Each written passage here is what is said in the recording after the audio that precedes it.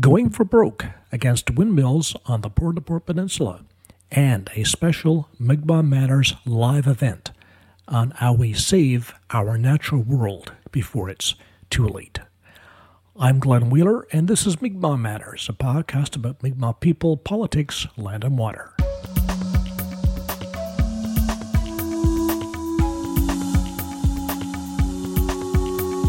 This is episode 230, brought to you with listener support. Become a patron at patreon.com/Mi'kmaq Matters.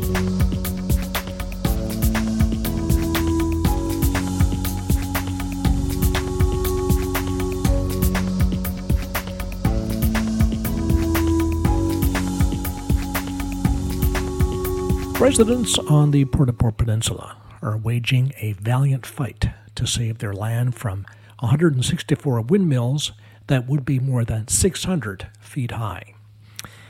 They're up against three levels of government, a media sympathetic to the development, and a one-sided environmental review process. Later, we'll hear from Marilyn Rowe, one of the land defenders involved in the struggle to save the Port au Port Peninsula. But first, a sneak preview of something very special. We here at Mi'kmaq Matters are planning a special live event in Stephenville on the evening of Wednesday, October the 12th, 7 to 9 p.m. at the Lions Club, 2 Woodland Street. How do we, as Mi'kmaq people, save our land and water from windmills, mining, fish farms, and clear cutting?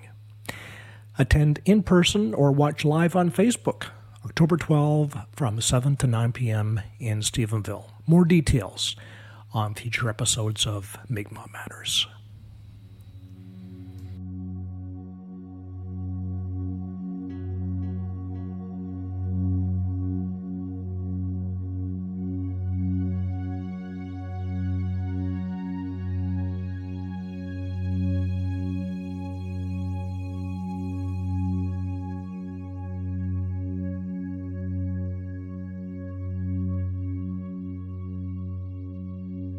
By the time residents of the Port au Port Peninsula found out they were going to be stuck with a massive industrial windmill project, the developer had been talking for weeks with the provincial government and with Qalipu First Nation. And the residents have been playing catch-up ever since. What's happening on the Port au Port Peninsula is important not only for that area, but for everyone in the province who cares about the intense pressure on our land and water from a multitude of developments from the southwest to the northeast. Our guest this week is Marilyn Rowe of the Environmental Transparency Committee. Great to have you on Mi'kmaq Matters, Marilyn. Thank you so much, Glenn. It's a pleasure to be here. So we're talking on Friday, September the 2nd, and last night, the evening of Thursday, September 1st, you had a meeting at the French Center in the Cape, is it? Yes, the town of Cape St. George. That's correct. So tell us about that meeting. Who was there? How many people were there? And what you did at the meeting? So it was members of the ETC committee. It was invited members of the Port au Port Peninsula. We had about 30 people in attendance. Mm-hmm. And the purpose of the meeting was to give more information to the people in regards to the proposed project for the Port au Port Peninsula. Mm-hmm. And this would have been, of course, we had the announcement in August. And was this the first time meeting as a group after that, the announcement with Justin Trudeau and the Chancellor of Germany? No, our group meets occasionally. We've met, I think, twice in between that time and this time. So we're constantly in contact with each other and as a group, strategizing and deciding on which way to move forward in this plan to stop this project from going forward. Yes. So let me ask you first about the word transparency in your name. And I've seen on YouTube videos from previous meetings you dealing with the issue of transparency and how um, people on the Port au Port Peninsula have always sort of been behind in terms of the information. When you find out things are already have already been decided or are in the works. So tell us more about that. What your concerns are on the transparency portion of the issue. Okay. I found out personally, I'm chair of the local service district of Sheaves Cove, and as community leader, I received the proposal from the government on July 8th. Our deadline for submissions to the Minister Bernard Davis, Environment Minister, was July 27th. We have, poor internet connection here, so all of our submissions were sent in on the 26th, just to be safe. However, that gave us 18 days to come up with as much information and letters and signatures from the people. So the minister had said the day of the announcement that there was, I think, 35 days was the allowable time, or the supposed to be the I guess legal amount of time that people should have to look at this proposal and respond to the government. 35 days is the period, and we had 18. So right from the get-go, this proposal, was sent out late to our community and to other LSDs, local service districts. However, the towns, the 4 towns on the Port au Port Peninsula, the mayors of these towns were in talks with the company, World Energy GH2 in Stephenville, in March. And along with the town leaders, there were, it was Brendan Mitchell, the chief for Halapu, and Jason Benoit, I believe, was attending those meetings as well. So they were all in talks. They knew, a lot of information, and still know a lot of information that we're not privy to. Okay, so we're trying to catch up, and it seems like it's a conspiracy, really, because what they're doing is putting all this PR out there. Even the premier is putting out tweets saying that he don't believe the environment minister will, there'll be no issues apparently with the EIS. I mean, how can you say this publicly when this study is still going on, or hasn't even started really, because they still, they just appointed the team, and he's kind of putting this pressure on the environment minister to approve this project. I mean, this is insane. The size and magnitude of this project has never been done in Canada before. These are 164 industrial wind turbines, never before put on land. Okay, and they want to put it. Let me stop you there. So, is it your understanding then that the windmills in Ontario that the mayors on the Port au Port area went to see, they are of a different size than are proposed for Port au Port? Absolutely. They're probably half the size of what we have here. Mm-hmm. I didn't go. I mean, I was on that committee, but I removed myself. We removed ourselves from that committee because I felt there was a conflict, because the group there are not, majority of them are not coming out and talking to the people in their towns and communities, and they're either neutral or they're for the project, and they're looking at vibrancy funds right now. Okay, and we are trying to stop this project, so we had to remove ourselves from that group because we just it goes against everything that we stand for. Explain to me what you mean by vibrancy funds. What's that about? Okay, I can send you information on it, but in Haldimand, Ontario, and Hamilton, they pay a vibrancy fund to, I guess, different groups or maybe the community, the council there, the county of Haldimand. And so it's based on vibrations from the turbines. Hmm. But my understanding here from this company is that there is not going to be a vibration meter set up here on this Port Peninsula project. So we won't even know what the vibrations will be. However, there is going to be a vibrancy fund, but they're going to be wording it in a different way, I guess, than what Haldeman has. But they do have, and they are looking at the model from Hamilton right now. And I can tell you, these turbines that we're going to get here have never before been put on land in Canada. This is an experimental project in our backyard, 164, 654 feet in the air, not including the base of the turbine itself. Mm-hmm. Okay, so we are on a peninsula that is, 42 kilometers, I believe, from the tip of Cape St. George to the end of the peninsula. And then across, it varies from area to area to the other side to mainland from Sheep's Cove would be like 10 kilometers. I mean, there's not enough space here for one. And this is, it's almost like a sick joke to me, Glenn.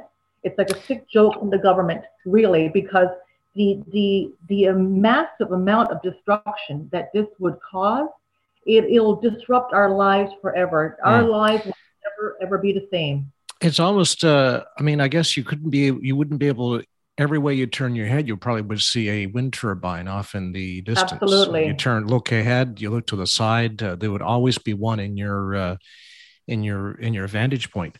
But Marilyn, you raise an issue there about, scientific capacity. Here you are, citizens in the area, doing your best to respond on tight timelines to very technical information. And what are the challenges there? I guess thank goodness we have the internet. You can go on and do your own research, but still, I think it must be very challenging to sort of grasp the numbers and the science and all the technical aspects of a project like this. Absolutely, and we have put it out there. If there's any environmental corporate lawyers that would be willing to help us for free. I believe the Lord will bless you. Sorry, I get emotional, but Glenn, I want to say, these turbines. Okay, I spoke to a gentleman. We actually had him live at our Zoom meeting last night with him. And I'm sorry, we had him on Zoom live with us. He's a gentleman from Nova Scotia. His name is John Mayfield, and he came on and he did a presentation to the people there, and he spoke to them. And in where he's living, there is a turbine, and he showed us the picture of it. It's 1 to 1.5 kilometers away from his house. And this turbine is 80 to 90 meters high. Now, the ones proposed for here are 200 meters high. So they will be twice the height of what John is dealing with in Nova Scotia. Now, he said this turbine project that they had installed 8 years ago, there's 5 turbines in total. And he said their lives have never been the same since. 6 days out of 7, they're dealing with noise. They're dealing with shadow flicker.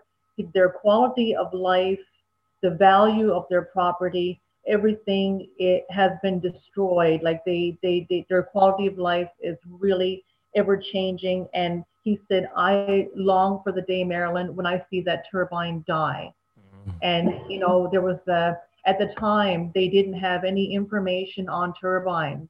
There was no information in Nova Scotia, no legislation as well. And what they said at the time was living 1 kilometer from that turbine was safe, and it's not. And here we are being told by World Energy GH2 at a meeting in Cape St. George that living 1 kilometer from these turbines is a safe distance, and these are double the size. They're going to be placed on mountaintops, Glenn.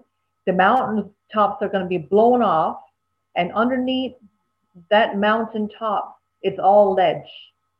So the vibration from those turbines will be enormous.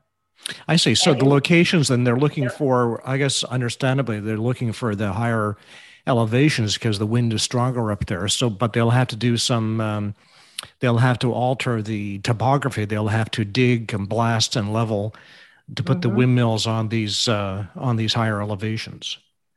Yep. Now, I received a map last night from one of our tech support at the meeting, and 42 of the wind turbines, 42 of the 164, according to the map, is in sensitive wildlife areas, and also where the Lindley asters are located. That's a rare flower that is in our area, and that is supposed to be protected. But I want to say this, this project for green energy, our mountains, our pristine forests are already green. This is healthy forest, and we are an element of our surroundings. If our environment is healthy, then most likely we will remain healthy. Yes. But if the project is permitted to go ahead, we're going to be lab rats. We're going to be lab rats in this experiment, because that's all it is. And it would be an enormous and very stressful intrusion on our traditional ways of life. And I just can't believe that the government would even put this proposal out to us, and that this has even seen the light of day, because it's such a joke. It's such I can't even express to you how angry it makes me, and how stressful it has, how much stress it has put on the people. We have people, who are elderly, who have health conditions already, and they're crying to me, Marilyn, like, don't let this happen. Like, what can you do? And they're actually crying to me, because this is absurd, what they're trying to do to the people on the Port Peninsula, and to our backyards, really, and to the animals, and our quality of life. We will have no quality of life. And the Crown land application for 33,453 acres of land, I mean, that is absurd. Turbine. Let me ask you about the politics of it, Marilyn. And you referred to this a few minutes ago. We have federal, provincial, municipal. So we know Goody Hutchings is on side, because she was at the announcement, of course, hobnobbing with her federal leader Justin Trudeau, and with the chancellor there. So we know where Goody stands. And we know with Qalipu, we know that Brendan Mitchell sent in the letter of support, which he kind of walked back. But we have two Qalipu councillors, which I guess their position is it's okay with them as long as the environmental assessment comes out okay. And then we have the Port mayors who went on the junket, so they tend to be on side, I guess, somewhat. Tony Wakeham, he's a question mark. What has Tony said about this development? We haven't heard anything from Mr. Wakeham. I did put a call into him on Monday, and he was in Ottawa in meetings. So he did respond yesterday, but I wasn't home, so I didn't reach out to him. But he said he will contact me again today. So, and as the PC MHA for Stephenville Port-au-Port, maybe his silence until now indicates that he thinks that he has some votes in Stephenville that might be in favor, and he's looking at these votes on the Port au Port Peninsula that might be otherwise. So maybe he's trying to Yes. maybe he has his finger in the air, trying to see which way the political winds are blowing. Yeah, I do believe he's in a conflict right now because, of course, there's a bigger population in Stephenville, and I'm sure the pressure is on him in there to support this project. But we will be having a conversation today, and I will see where he stands with this. But we are getting new developments daily. Listen, the government and I mean Fury, Parsons. I don't know about Mr. Davis. I'm assuming, but Paddock, Risley. They're all friends. Yes. Okay. And it runs deep, and we're getting to the root of everything. And there's going to be information coming out, and every day we're getting stronger in our fight. And I do believe that we will stop this project from going ahead. So okay? and that's what you're and if so then yep. what would victory be for you? Because of course the government is trying to sort of pawn off this environmental impact study, and we know how those turn out. They usually lead to a thumbs up. So if for you to achieve victory, what would victory mean for you and the people involved in this struggle? Well, victory would be to have this project withdrawn, the proposal withdrawn, this company just to leave us alone, and also to move forward to protect the Port au Port Peninsula from future development of this kind of disaster. That would be our goal as Environmental Transparency Committee members. So that's our goal moving forward. And what do you think has to happen in order for you to achieve victory? Because we have, all these political forces aligned against you on this issue. The PM, the Premier. Well, yeah, Glenn, I'm a believer in God. Okay, I pray, and I'm sorry. Okay. I think the Lord will help us. He'll guide us through this, and it's just a matter of time. It's going to happen, and we will beat these people. And I just think that the people of the peninsula have to stick together.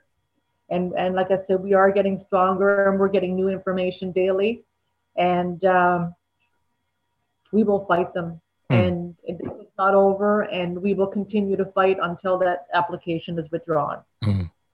Will you be participating? I suppose you'll be taking part in the environmental impact statement process. You'll Absolutely. Be filing submissions, and do you have? Are there dates for that? I guess the process is just beginning. What are the timelines? What is the next deliverable, as we say, in that process? Well, we're watching that daily, and we're being updated. So we have a lady who is kind of keeping her eyes on that, and she's our eyes and ears when it comes to those matters. So I believe December is the first date that we're looking at, but there's other things in the works as well. So it's a day-to-day thing, but we are still submitting to the government right now. We're still submitting petitions, and there will be letters going in on a daily basis. So right now we are at 20% of signatures against the project on the peninsula, and growing. Good, Marilyn. So for people out there who want to get in touch, want to help out, get more information, how can they contact the Environmental Transparency Committee? There is a Facebook page. They can contact me. My number is in the book under Marilyn Rowe. My phone number is there. They can email me at marilynrowe2010@hotmail.com, and they can reach out to any member of the ETC group. You can look at our webpage, and you can find out when we have upcoming meetings, and come out and support us. We have all kinds of developments on a daily basis. So if you reach out to any one of our members and you want to help us and fight this company, it can be done. Great, Marilyn. Well, thanks for everything you're doing, and keep us posted. Lynn. I will definitely do that. Thank you so much for having me on your show. It's been a pleasure to talk to you, sir. And I'm sorry I got emotional, but this is a very emotional time for people on the peninsula. Yes, no need to apologize about that. I understand completely. Thank you very much. Have a great day, Glenn. Marilyn Rowe of the Environmental Transparency Committee.